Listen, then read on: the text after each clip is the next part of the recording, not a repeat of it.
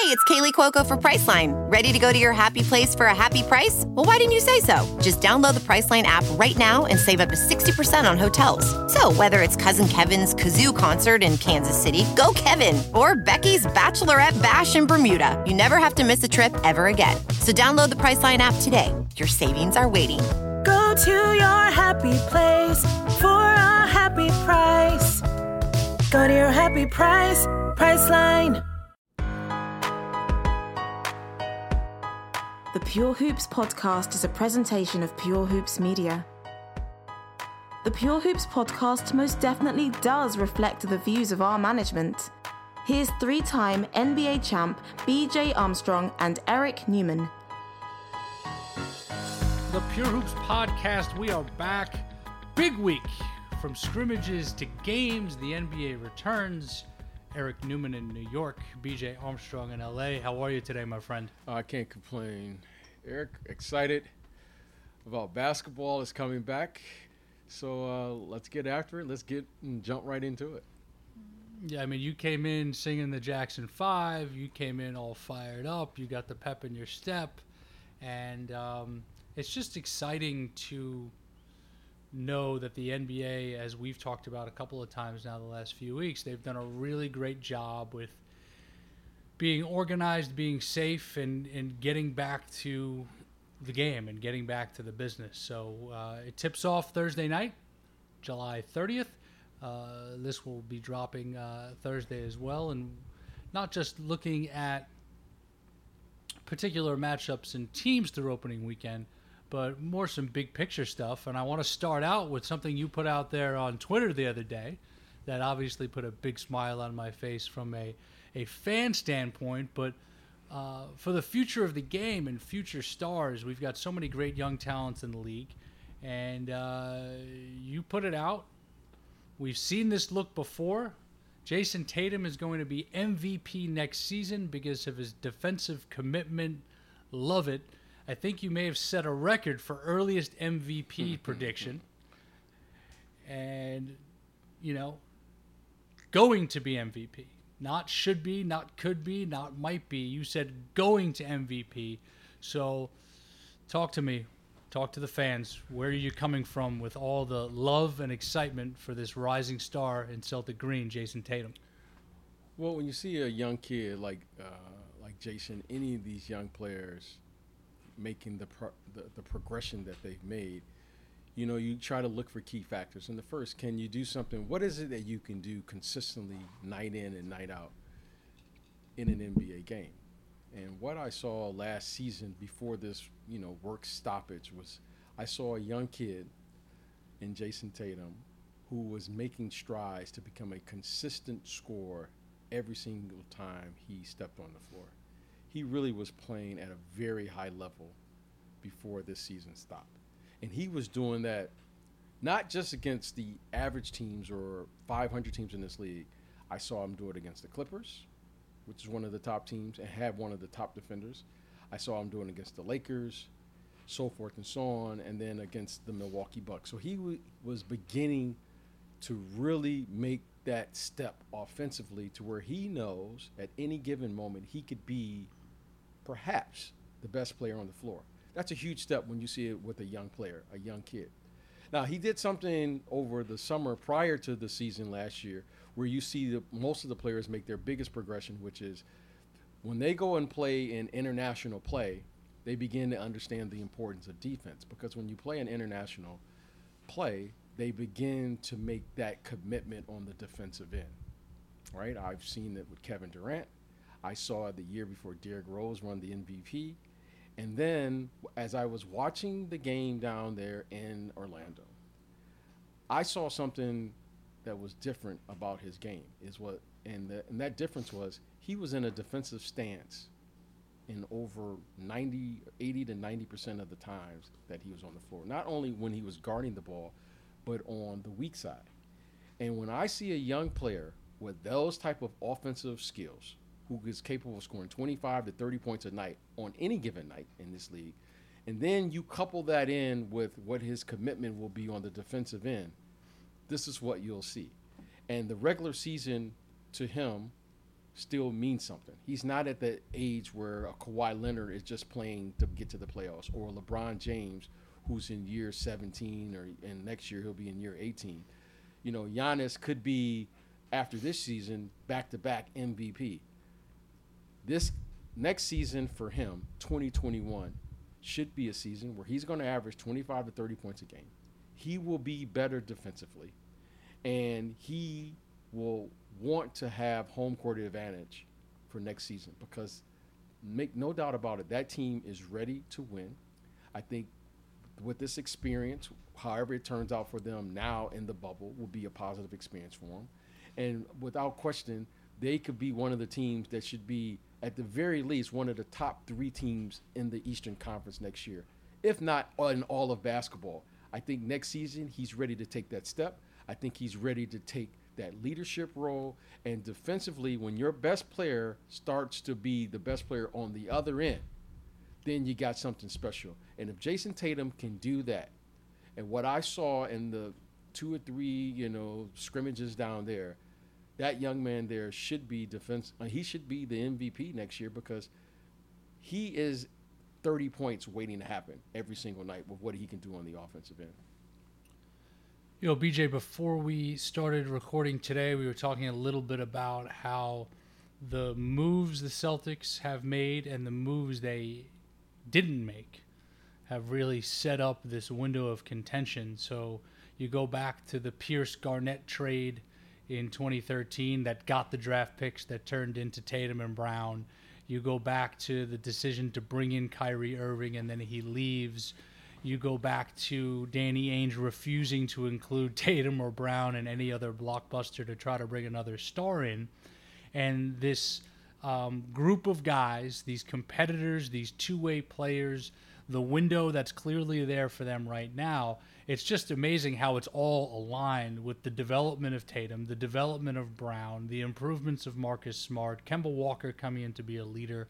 How do you see the parts around Tatum working and complementing him so well that you feel like this can be a leap not just to all-star and superstar, but to an MVP caliber player as soon as 2021? Well, I've been knowing Danny for quite some time, and Danny Ainge has done an incredible job as the general manager there in Boston. And if there's one thing that Danny understands is how to improve his team, right? There's 4 ways that you do it, right? You can do it through the NBA draft, which he's drafted very well. You can do it in trades, which he has traded very well. You can do it in free agency, which there was a lot of chatter about Anthony Davis and all the other players. And you can do it from within. And one thing I can always say about Danny Ainge and the Celtics, they're always in the conversation of all the 4 ways to improve your team. That's what I respect most about Danny. He always has his organization and his team in the conversation. Now, you don't know where that great player is going to come from, but you have to be prepared for where when he does come, and then put yourself in position so that you can capitalize when that player is ready to win. The one thing about Jason Tatum is that he drafted Jason Tatum. Now he's allowing Jason Tatum to really learn, but he wasn't put in that leadership position from day one. He was able to learn, adjust, grow, and then when he's ready to do it, then you saddle that player with the responsibility of what's going to be needed to really be called an NBA champion. You just don't walk into this league on day one and say, that player is ready to lead. You allow that player to grow into the role. That's what I love about what Danny has done. I think at some point, Danny Ainge and the Celtics are going to have to figure out what position that Jason Tatum is going to have to play that's going to give them the best chance to win a championship. That kid there, I think, without question, is a top 5 talent in the NBA, just because of his ability to score. Now, when he makes his commitment to defend, now you're talking about a very special player. So whatever that position is, and Danny and his people there, they know their team much better than us. I think that having a player like a Jason Tatum leading the charge will give them every opportunity to do that. They have pieces in Marcus Smart. Jaylen Brown. They have a lot of, championship caliber pieces, but clearly they need that one piece. I think Kemba Walker gave them the stability that was needed. I think he's been great. Hopefully his health is okay. But I think they feel that they're going to need one addition, wherever that may be. And I think that will all depend on where Jason Tatum is going to settle in eventually in his, in this system, or however they feel that they're going to have to play moving forward. Yeah, and one guy you didn't mention, Gordon Hayward, has quietly just meshed his way in, shooting 50% from the floor, career high this year in rebounds, very efficient, and has kind of been like the plug-and-play complement. Do they need him to be a playmaker to get them into their offense when Kemba's out of the game? Check. Can he be a scorer? Check. Can he be a guy that just spots up and shoots and plays on the weak side? Check. So he's done a great job too. Let's end it. Let's end this topic on this this question and theme. You played with the greatest wing combination in the history of the game, with Michael Jordan and Scottie Pippen. I am not making a comparison here at all, but how dynamic and special of a wing combination can Jason Tatum and Jaylen Brown be, starting with the fact that they both play both sides of the floor so well? Well, look, I'm a huge Jaylen Brown fan, and of course I love, Jason Tatum. I love what they do. I love how they both, especially Jaylen Brown, what he does on the defensive end. I mean, the kid, he's a great, I don't even like the term two-way player. I mean, isn't that what we're supposed to do, right? We're supposed to play offense and defense. Well, and don't forget, you're supposed to play with energy. Yes, energy players. You're supposed to play with energy. That. But when you start talking about playing at a championship caliber, you have to play what we all understand. We've had an opportunity to either play the game, compete, or play professional sports. You have to play with an advantage, and you have to have an advantage basketball. What I see with this combination is the following. Jason Tatum has an advantage as a two guard in this league. That's what I see.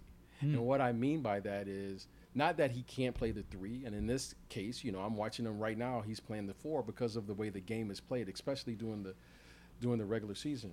But if you could have every two guard in the league match up against him, I don't care who he's playing against, he has an advantage on the offensive end. And defensively, because of his athleticism and because of his size, he should be able to defend every two guard in the league with an advantage of saying, I can get 25 to 30 on you, and I can make your life very difficult on the other end because he has size, right? He should be able to contest. It's like watching Kevin Durant. Kevin Durant, yes, he can play the four because he's tall enough to do it. He can even play the five. But if you put him at his natural position, which is the three, he has to be double teamed every single night. And when I look at Jason Tatum, if he's playing the two, every two guard in the league has to either double team him or match up in a way that's going to really compromise their defense because of his size. He can post up. He can shoot over the top of you. He has a great handle. And defensively, he can match up on that other end. Great players always give you an advantage. I think that's where his advantage is at, and which will serve the team best moving forward, especially as you start advancing in the playoffs, right? So I think that making a commitment to where he's going to be is going to be in the best interest of the team. I don't know what that means for Jaylen Brown. I don't know if that means he'll be playing the three, but what I do know is I want all of these two guards. I want Klay Thompson to play against Jason Tatum. I want C.J. McCullough. I want every two guard in the league to have to match up with him because I think that gives the Boston Celtics a huge advantage. And most importantly, I think you'll see the true brilliance of this young man when he can just settle in and say, this is what I do, and begin to really pick defenses apart because he will begin to see how other teams will defend him from that one position. Interesting to think about because of how Coach Stevens looks at the floor offensively. Ball handlers, wings, and bigs. And with Brown, Hayward, and Tatum, he puts all three of them on the floor it is a matchup nightmare for other teams, but other teams will then decide, okay, well, I'm going to put my 2 on Jalen or put my 2 on Gordon and maybe a bigger body who's playing the 3 on Tatum. But someone out there is going to have a mismatch if Kemba or Marcus Smart is at the point. So a lot to think about. We could go for hours on this Celtics team. We'll have a lot more to think about with them. My last point is the fact that Jason Tatum was in Game 7 against LeBron James in the Eastern Conference Finals his rookie year, and then his second year felt what disappointment in the playoffs, what he felt what that was like. I think this sets him up for some monster growth in the coming weeks, and as you're saying, for the 2021 season. So, BJ, we've done a lot of stuff that's going to be coming out on video about the contenders, the teams that we feel have a shot to go deep into the playoffs, potentially make a run at coming out of their respective conferences if they get hot and the matchups align the right way. The clear 3 favorites, though, in terms of conversation, odds, and what we've seen through the season are the Clippers, the Lakers, and the Bucks. So putting those 3 to the side right now, we're about to start this thing off. Who, in your mind, is that next team that's got the best shot to win it? Cross LA off, Clippers, Lakers. Cross the Bucks off, of course, led by Giannis, the top seed in the East and the best record in basketball before the stoppage. Who's that 4th team that's got the best shot to make a run? You know, Eric, before this tournament starts, I call it a tournament starts, I just want to be on the record to say I'm picking the field here to come out and win a championship. Oh, wow. I really don't know. Before the stoppage, before this work stoppage or the stop play, I thought that the LA Clippers looked like the team that was best prepared, if you will, to head into the postseason. When the game slows down, when the game begins to resemble more of what we've come to understand about playoff basketball, I thought the Clippers were the team that was best equipped to play that style that's necessary to win in the postseason. However, now with this stoppage of play, now you have 4 months or whatever it is that the guys haven't played. I don't know what to expect. What I do know is that whoever gets a little momentum, starts making some shots, that could be a game changer. And on top of that, Eric, one of the things that you always want to make sure that you have 82 games to do it, is you get yourself in the proper condition to be able to play the game so that you can eliminate the conditioning factor. That will be a problem now as we head into this scenario. They literally have 8 games to play before they start playing playoff basketball. As an ex-athlete, I would like to think that I was conditioning and doing all of the things that I could do to have and be in the proper condition. There's no way in 8 games that I'll be ready to play 40 minutes at that level consistently, night after night after night. And when you get to the playoffs, you play every other night. In saying that, the team that I trust most, besides these 3 teams, the LA Clippers, the LA Lakers, and the Milwaukee Bucks, the team that I trust most would be the Toronto Raptors. I think they are the team that is most poised, they have the most experience, and I know they understand exactly what I'm talking about when it comes to making a championship caliber run. This team has been through the battles, and I trust them that they know, and they will make the adjustments, not only during the game, but during the course of a series, whatever's necessary to win, and they've done it. Now, do they have the talent? You don't just take a talent like Kawhi Leonard off your team and expect, to get the same results. But certainly as a group, what they've been able to accomplish this year, I know that they still have the fight in them, but most importantly, they have the talent and the players who are capable of getting it done, but saying it and actually doing it is 2 different things. So that's the team that I trust most as we head, if you had to ask me and put me on the spot. So we could see a Celtics-Raptors second-round series if they finish 2-3 and both get out of the first round. So I have to ask, if we see that series, what's the one difference maker that would push Toronto ahead of Boston? Is it that championship experience from the year before even though they don't have Kawhi. But what's that one thing in your mind that would set Toronto apart from the Celtics and push them past them if they see each other? Well, the thing that I've Kawhi Leonard got all the headlines last year, as he should. I mean, he was really brilliant. But the thing about the Toronto Raptors that I respect most are their bigs, in particular Serge Ibaka. Serge Ibaka is a very unique player that comes off the bench and gives them really the flexibility that I think is a dream for every coach. He plays the 4, and he's athletic, and he plays the 5, and he's really athletic. And you can argue that in the way the game is played today, he actually elevates the second group more than the first group because he's a little bit more athletic than Marc Gasol, who was a former Defensive Player of the Year. And that is a huge statement. And I don't think there are many teams that can match up with those two bigs because they give them an excellent combination that not many teams can counter. So, yes, they have lost Kawhi Leonard, without question. That's going to be an issue, but the components are still there, and this kid Siakam has really taken his game to another level, and maybe, and just maybe, he's ready to step into those shoes because he hasn't backed away from the challenge all year. He's had a great year. He continues to get better, and what he's doing as he's a forward of some sort. I don't know if he's a 3 or 4 or what have you, but clearly he is, a problem matching up with him and what he can do not only in the post but on the perimeter. And as we all know, he's very athletic, and he's just having another great year. He's made tremendous strides. I think the big question is, can he be their closer?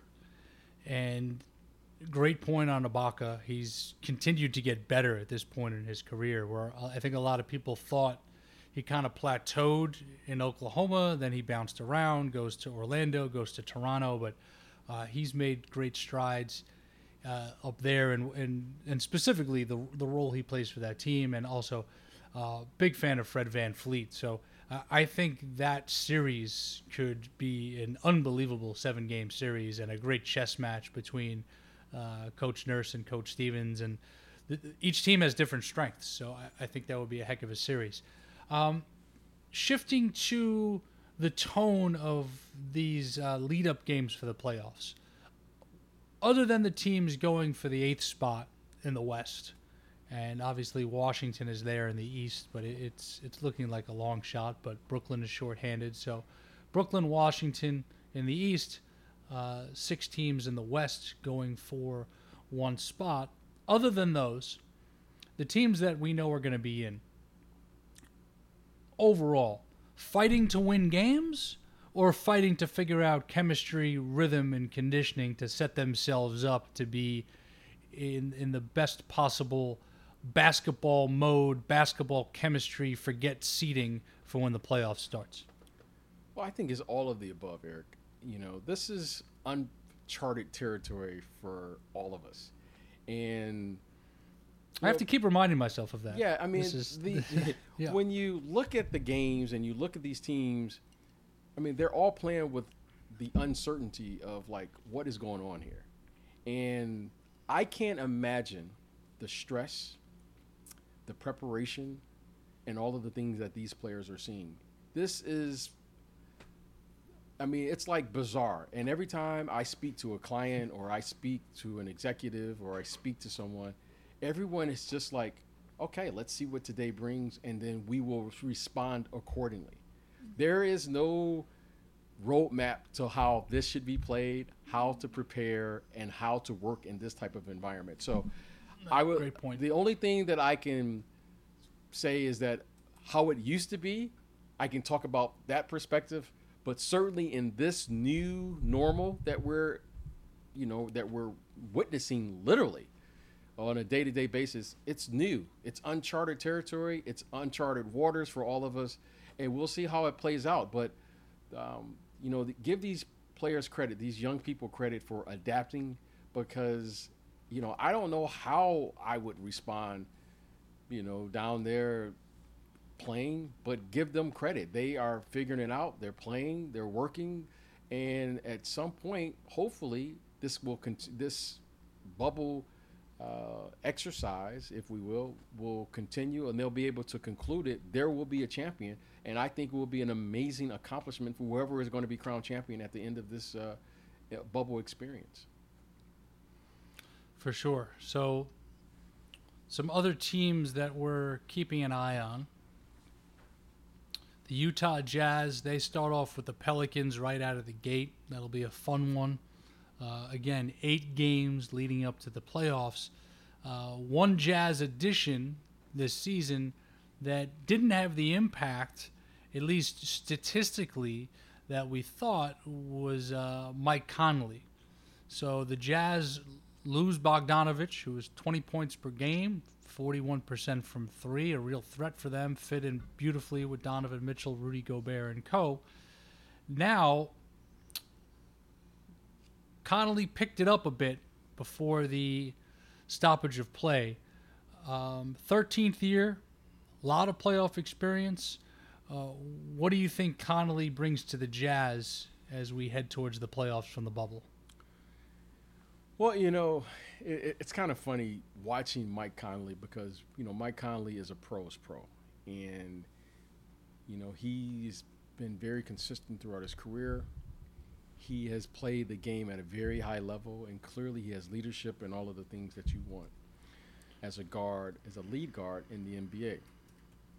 However, one of the secrets that we all have come to understand who've played in that league, and especially at that position, the difficulty of playing with a true big, because it limits your ability to drive and penetrate to the basket. Marc Gasol and how they played there in Memphis. Marc Gasol was, I don't want to call him a stretch 5, but he wasn't a player that you had to particularly just stick into the post and let him play with his back to the basket. Marc Gasol can do. Oh yeah. He could do a variety of things. That chemistry they had because of those skill sets was perfect. Yeah, but now he's playing with Rudy Gobert, and Rudy Gobert is more. I'm not saying he's a traditional low post player, but he's not as skilled on the perimeter as a Marc Gasol, which is going to limit Conley's ability to penetrate.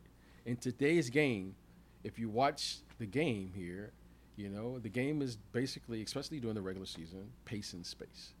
And you have to have the ability to attack the basket with your lead guard. If you're going to play with Rudy Gobert, you can't ask Rudy Gobert to sit out on the perimeter and shoot threes. So That is what you're seeing with Mike Conley. It's not that he hasn't been productive. Is they have to figure out the delicate balance, because Rudy Gobert, what he brings to the team, I mean, he's terrific. I mean, he is Defensive Player of the Year. He's a rim protector, so forth and so on.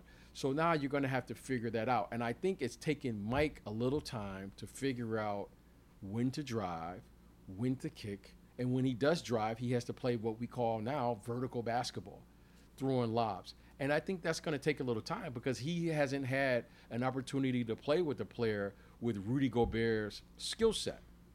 And that takes a little time, but Mike is a pro. He'll figure it out. And the thing I like about him is he hasn't panicked. And the coaches haven't panicked. They still have a good team, but I expect Coach Snyder and the staff to figure out how to play more small ball. I think with Bogdanovich being out will allow them the opportunity to go 4 perimeter guys and Rudy being the 5th guy who can rim protect and do the things, which will give them a different look. So I think it'll be fine in the long scheme of things, long term. But I think it's been an adjustment, and all of us guards who've played, you understand if you're going to be a guard and you're a scoring guard, in particular, you don't want to play with a guy who plays with his back to the basket, and because it takes some adjustment to do. Yeah, Gobert is a bit different than Gasol, and he wasn't throwing many lobs to Zach Randolph back in the day. But, Shout out to Zebo. Shout out to Zebo here. I love. How much did you love watching that team play basketball? I absolutely loved it. I loved it. I love Zebo and Mark, Tony Allen. I mean, there was just, you know they were going to get after you. You knew they were going to Yep. play that slow, methodical style of basketball. And it was fun, and they were a tough group. So those were some fun teams. That 1 year. I'm getting my years mixed up, but they had the Warriors in a very uncomfortable position. Right. And Conley got hit in the face, had to put the mask on, and they just weren't the same. Sure. And that Grizzlies team, along with the Lob City Clippers, I think will, in this era, will go down as two of those what could have beens. A couple of breaks here and there, and they're potentially breaking through. But that was fun basketball to watch, and that really, it's funny. The We Believe Warriors created this excitement and hunger that then when Steph and Clay and Draymond rose up, like that excitement and hunger and desire for a winner was there.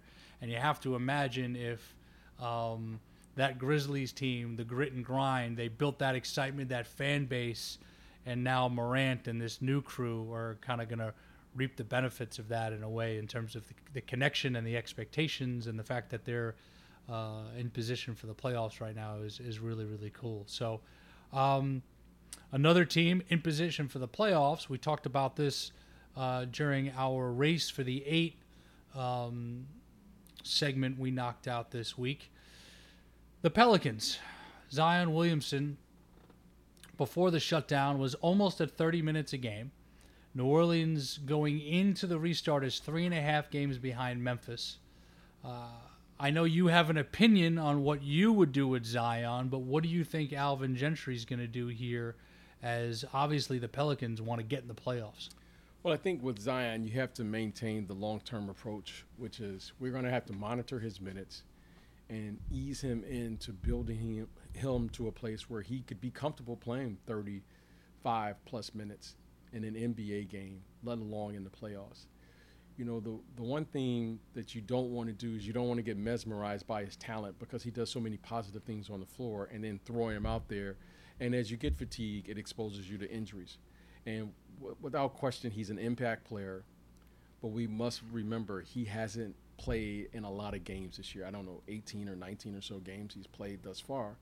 But if you can get him out there on the court 30 minutes, I give you a 12 to 15 minute run each half. I think that's great for him.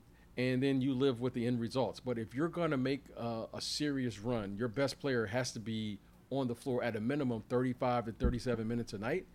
And I don't know if that is the best situation or the best thing for the New Orleans Pelicans, let alone Zion Williamson. He just can't be in the condition that he needs to be in to be able to handle those type of minutes.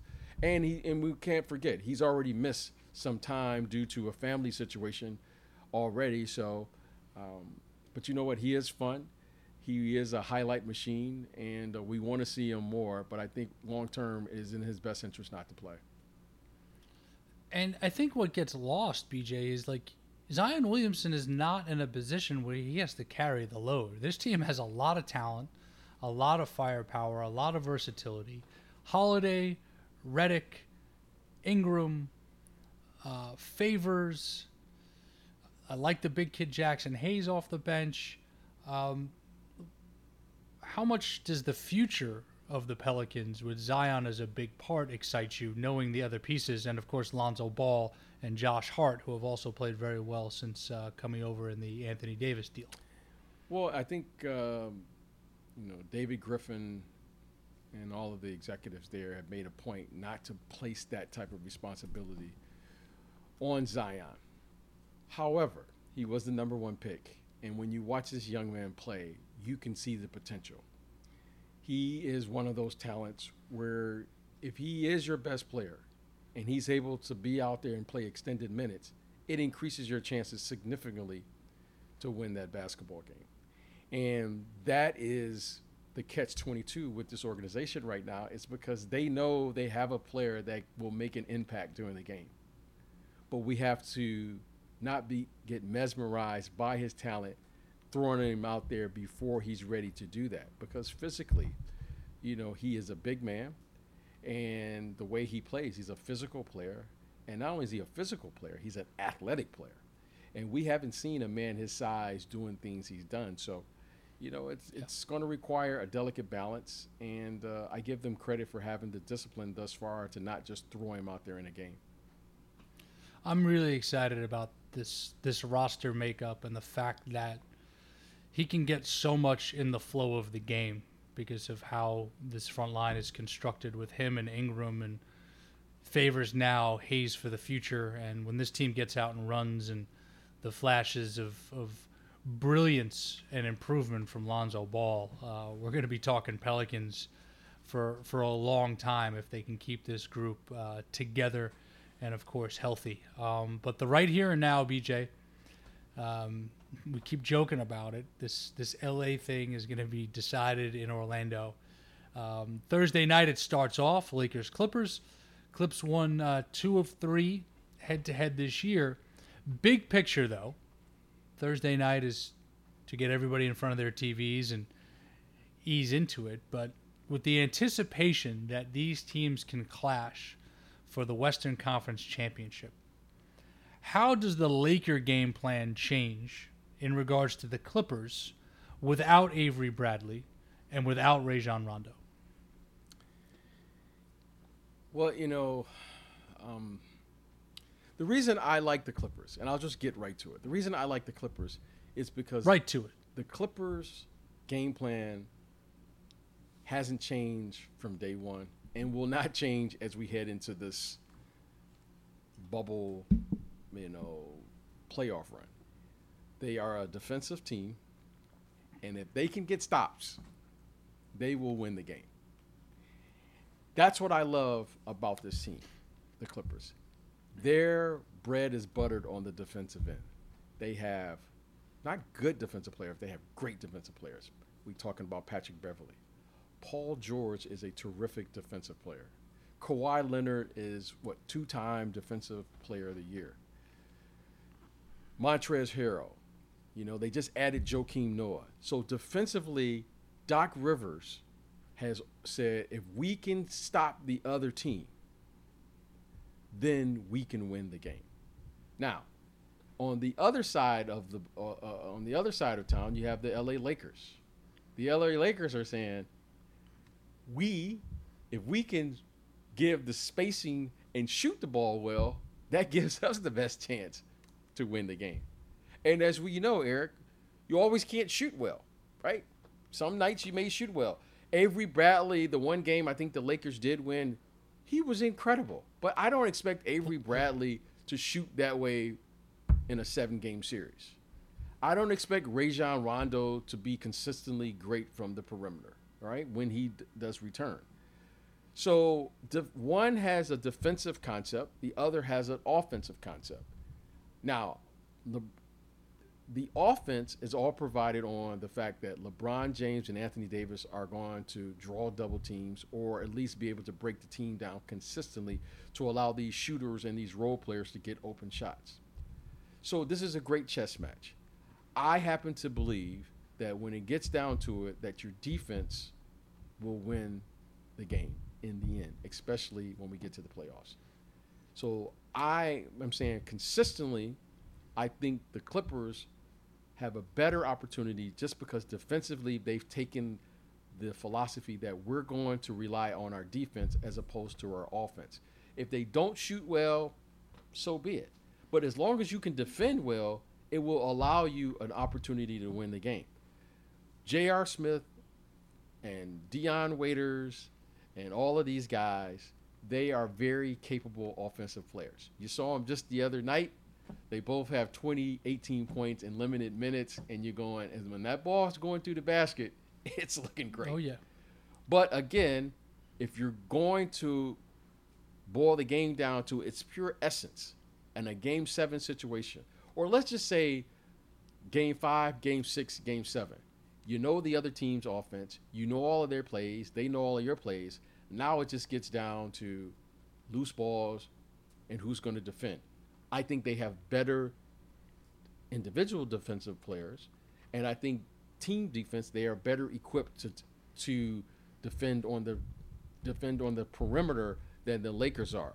But you can't count the Lakers out because clearly they have not one, but they have two players that's going to command a lot of attention, and Anthony Davis and LeBron James. And if you can get hot in the right situation, anything is possible. Yeah, and let's be sure we always give the Clippers a lot of credit defensively, as we should, but the Lakers have been a very good defensive team most of this season. They've committed themselves. They've built that identity. I think it comes from, Vogel came in with a plan. LeBron bought in. AD is an elite defender. Dwight Howard's been a great help for them defensively in the paint. Avery Bradley's obviously played very well. There's a chance Rondo is back.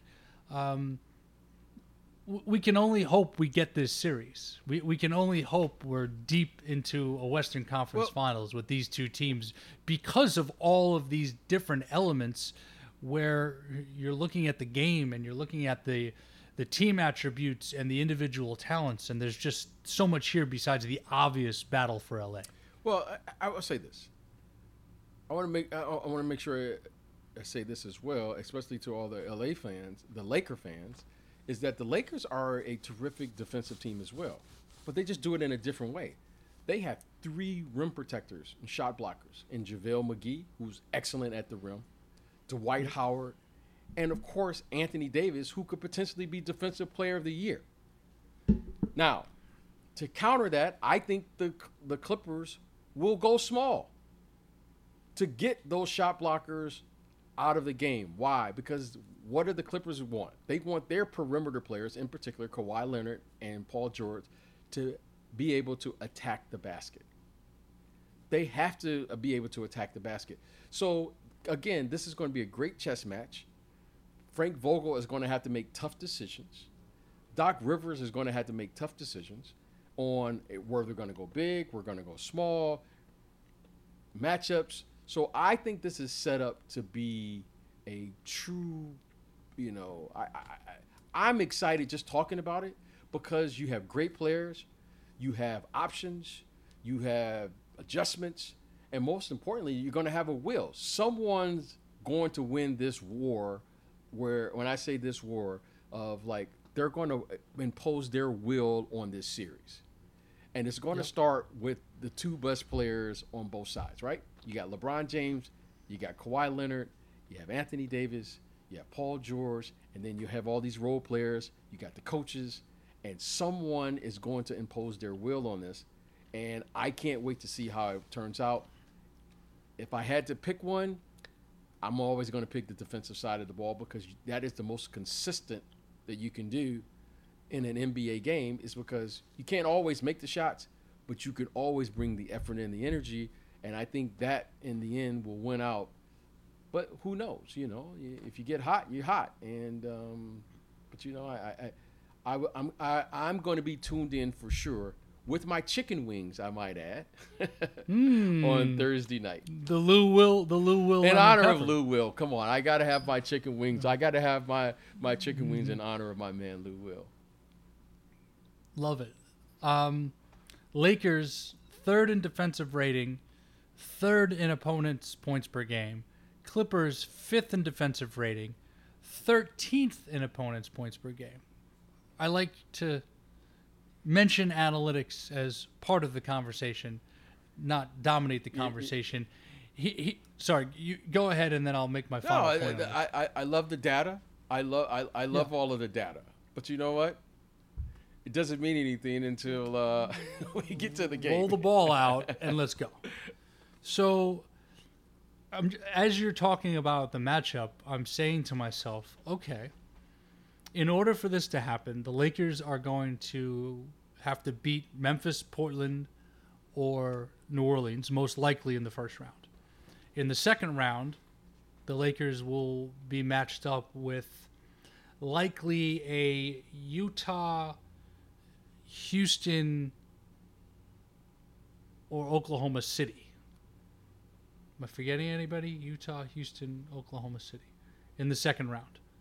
The Clippers will, if it started today, would be playing Dallas in the first round and then a Denver, or if a 6 seed could upset Denver, would most likely be the Rockets in the second round in order to get there. So by no means is this a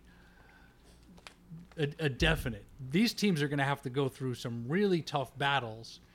And I just wonder, especially with these LA fan bases, how much this neutral court is going to hurt them compared to help them in these big games. But well, I can say this. Being out here in LA, make no doubt about it, you know, there's a massive Laker fan base. Massive. Oh, yeah. Even at Clipper home games. Even at Clipper home games. And I think in the playoffs in particular, that will matter because, you know, they play their home games in the same building, Staples Center.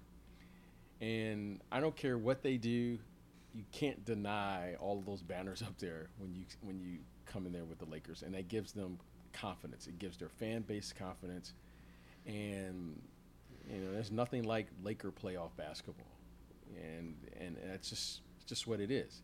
And in being in the same city and understanding, you know, in a playoff environment, you know, you play, normally you're in the city for 2 days and then you go back to your own city. Well, you're going to be here potentially for 7 days in the same city, listening to the same theme in the same city. So the media coverage of that in LA would be incredible. I think this plays. Now it's across the country. Now it's across the country in Orlando. So I think this gives the Clippers a slight advantage because the Clippers, you know, they would have to deal with that. I mean, even during the regular season, there was a large Laker fan base that would show up at the Clippers game. Now, the Clippers are making strides. You can see the Clippers walking around with their chest stuck out a little bit. But make no doubt about it, the Lakers are here. The Lakers come out, and they support their team. And I think that thing or this what we're doing down in the bubble will favor the Clippers as we head into the playoffs. So last thing from the bubble. We've seen the scrimmages. We love what we see on television. So my question is, and I have no idea if you have insider information on this, but when the games start Thursday night, will there be a difference? Will we hear more sound? What do you think the difference in environment could be like? As you were talking about playing at Staples, I'm envisioning like, are they going to take crowd noise from previous games and pipe it into the bubble in Orlando for the team who's got home court advantage? I'm just wondering what, if anything, will be different about the TV experience when the games start for real in your mind.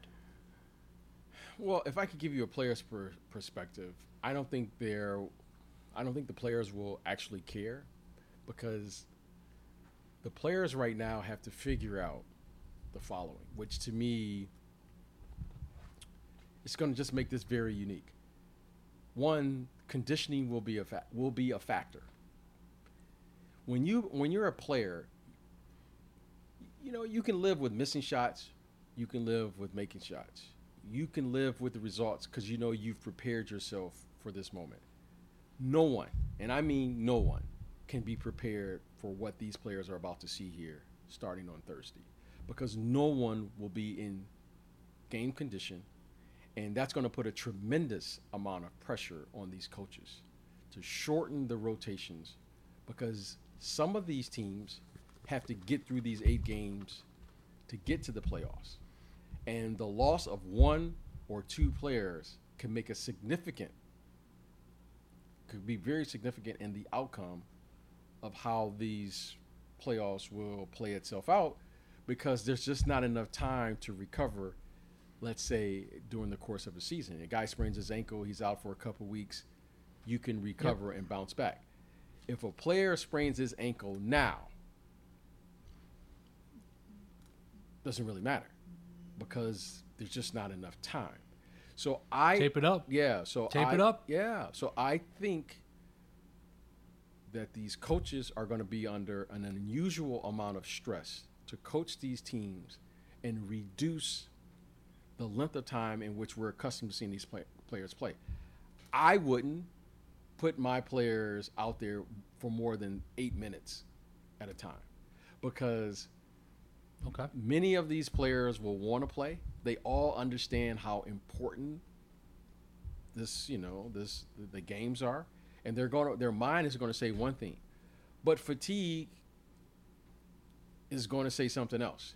And as these players get fatigued, they're going to expose themselves. And then now if you get a player hurt or something happens that's unforeseen, or whatever the case may be, that's a game changer. So I would play my players less minutes, and then I would extend my rotation to at least 10, 11, 12 players just to keep everyone fresh. And I'm just going to try to wear the opposing team down with just bodies, as opposed to shortening my rotation and playing 7, 8 guys and moving the minutes from 35 minutes for my starters to 40 something minutes, because I don't think that's going to serve them well once they get to the playoffs. And you don't know how the bodies are going to react because they're not in that type of condition. So to me, the coaches, yes, they're as they should. They want to win the game, but at what cost is going to be the question. And I think the coaches who can have the most discipline will actually serve their team and the players well, because they have to do this for a minimum of 3.5 months. So you came at it from the player's perspective. Depth huge. Expand the rotation first before shrinking it down later. From a fan's perspective at home, this is a unique viewing experience already. A lot of fans want to hear the chatter in the huddle. They want to hear the trash talking, the exchanges. Do you think we're going to get that from a? I know you're lining up the wings. I know you're lining up the Armstrong household food order, but from a viewing standpoint, are we going to get those little extras from the NBA, you think, or how the scrimmages are being broadcast is how the games are going to be? As a person who loved to be in the gym, and I love to be in the gym, and I love all of the chatter. I love it. It's one of the fun things. It's just kind of part of the ambiance of being in the gym, right? Guys are talking trash, and I want to hear that. Eric, now that I'm 52 and I have kids, when I go to the game now, I don't sit as close to the floor as I used to because of I have kids. Interesting. I have kids. And it was first pointed out to me by my wife with our youngest, right, who is 4. And oh boy, who was the culprit? Yeah, it wasn't a culprit. It was just first pointed out. It was just clear. It was just clear to you were too me close. that what is being said on that floor. I get it as an adult. I get it as an ex-player. I get it, right? I love it. But there's some things that my youngest and kids in general should not hear. Okay? Yeah. And I have to be an adult here and say this. I hope that they don't turn that microphone on, because there are things that are being said out there that needs to be for the players and the players only. Right? Everything. I know there's this appetite to want to be behind and peek behind the curtain. There are certain things that should stay in the locker room. There's certain things that should stay on the floor, and there's just certain things that only the players should be able to share amongst the players. So, when I go to the games now, I don't like to sit closer than 10, 11, especially when I'm coming with the family. Some of the things the players say are very creative and they are funny. As an adult, I get it. But, you know, there are going to be kids who are going to watch the game. They're going to get a lot of people who potentially will watch the game who may not understand, you know, what we may not take personal and be offensive. So I think to protect all, I think we should cut that microphone off. And if the players choose to share those stories, so be it. It would be great for them to come on this podcast to share what was said out there. But it should be their choice. I that's just what you know, some of the things that I've said and was said to me, it should only be for my ears and the people that were said ears only. Yeah. So that's how I think. Yeah, I'm smiling not just because of your tone and knowing your sensibilities and sense of humor. I'm flashing back to my first NBA playoff game as a fan, 8th grade. I take the train into Madison Square Garden to see the Knicks against the Pistons in the 1992 first round of the playoffs. So it's the series before your matchup with the Knicks that goes 7. And the Knicks win it in 5. And my oldest friend, shout out my buddy Ross, scrappy point guard, didn't have your jump shot or size or ball handling skills. We go down to the court for warm-ups, and we are under the Pistons basket. And at this point, I'm programmed to hate the Detroit Pistons. I grew up, you know, and still am a big Celtics fan. But I'm watching them warm up, and I can hear Lambier's voice and Rodman's voice and the chatter. And I was just completely captivated. I froze, and the usher, like, stood there with us. And then we ended up sitting a few rows back for, like, the first quarter until the people showed up at their seats and then went back to where we were. But that's the first time I ever heard players on the floor. And I can only imagine over the years. And, you know, we hear things and you see the videos that come out, and every time Carmelo grabs a rebound, he's got something to say, and KG and Gary Payton and all the great ones. But some things should only be heard in that arena, and some things should not be for the ears of kids. And we'll do another Eric Newman 90s flashback next week. But great one today, my man. We are in a real good rhythm here, getting back into it. And we're going to keep it moving. So I hope you have your watch list planned for the weekend. Oh, for sure. I think we need to get the new text chain going for the action. Let's stay in a stance, stay on our toes. If we've got something to react to over the next few days, let's stay in a ready position. We've got the triangle here with me, you, and Mike, and we'll get it done. Let's do it. Awesome. Great one today. Pure Hoops Podcast. Special thanks, as always, to my partner, BJ Armstrong, producer Mike Lieber, the one and only Bruce Bernstein, editor Benjamin Wolfen, and the entire Pure Hoops media team. Be sure to check out the Mike Wise Show, dropping each and every Monday. John Fanta and Kim Adams talk college ball every Tuesday with Full Court Press. Catch and Shoot 2.0 with Aaron Berlin and Otto Strom drops each Wednesday. Every Thursday, Monica McNutt and King McClure bring you buckets, boards, and blocks.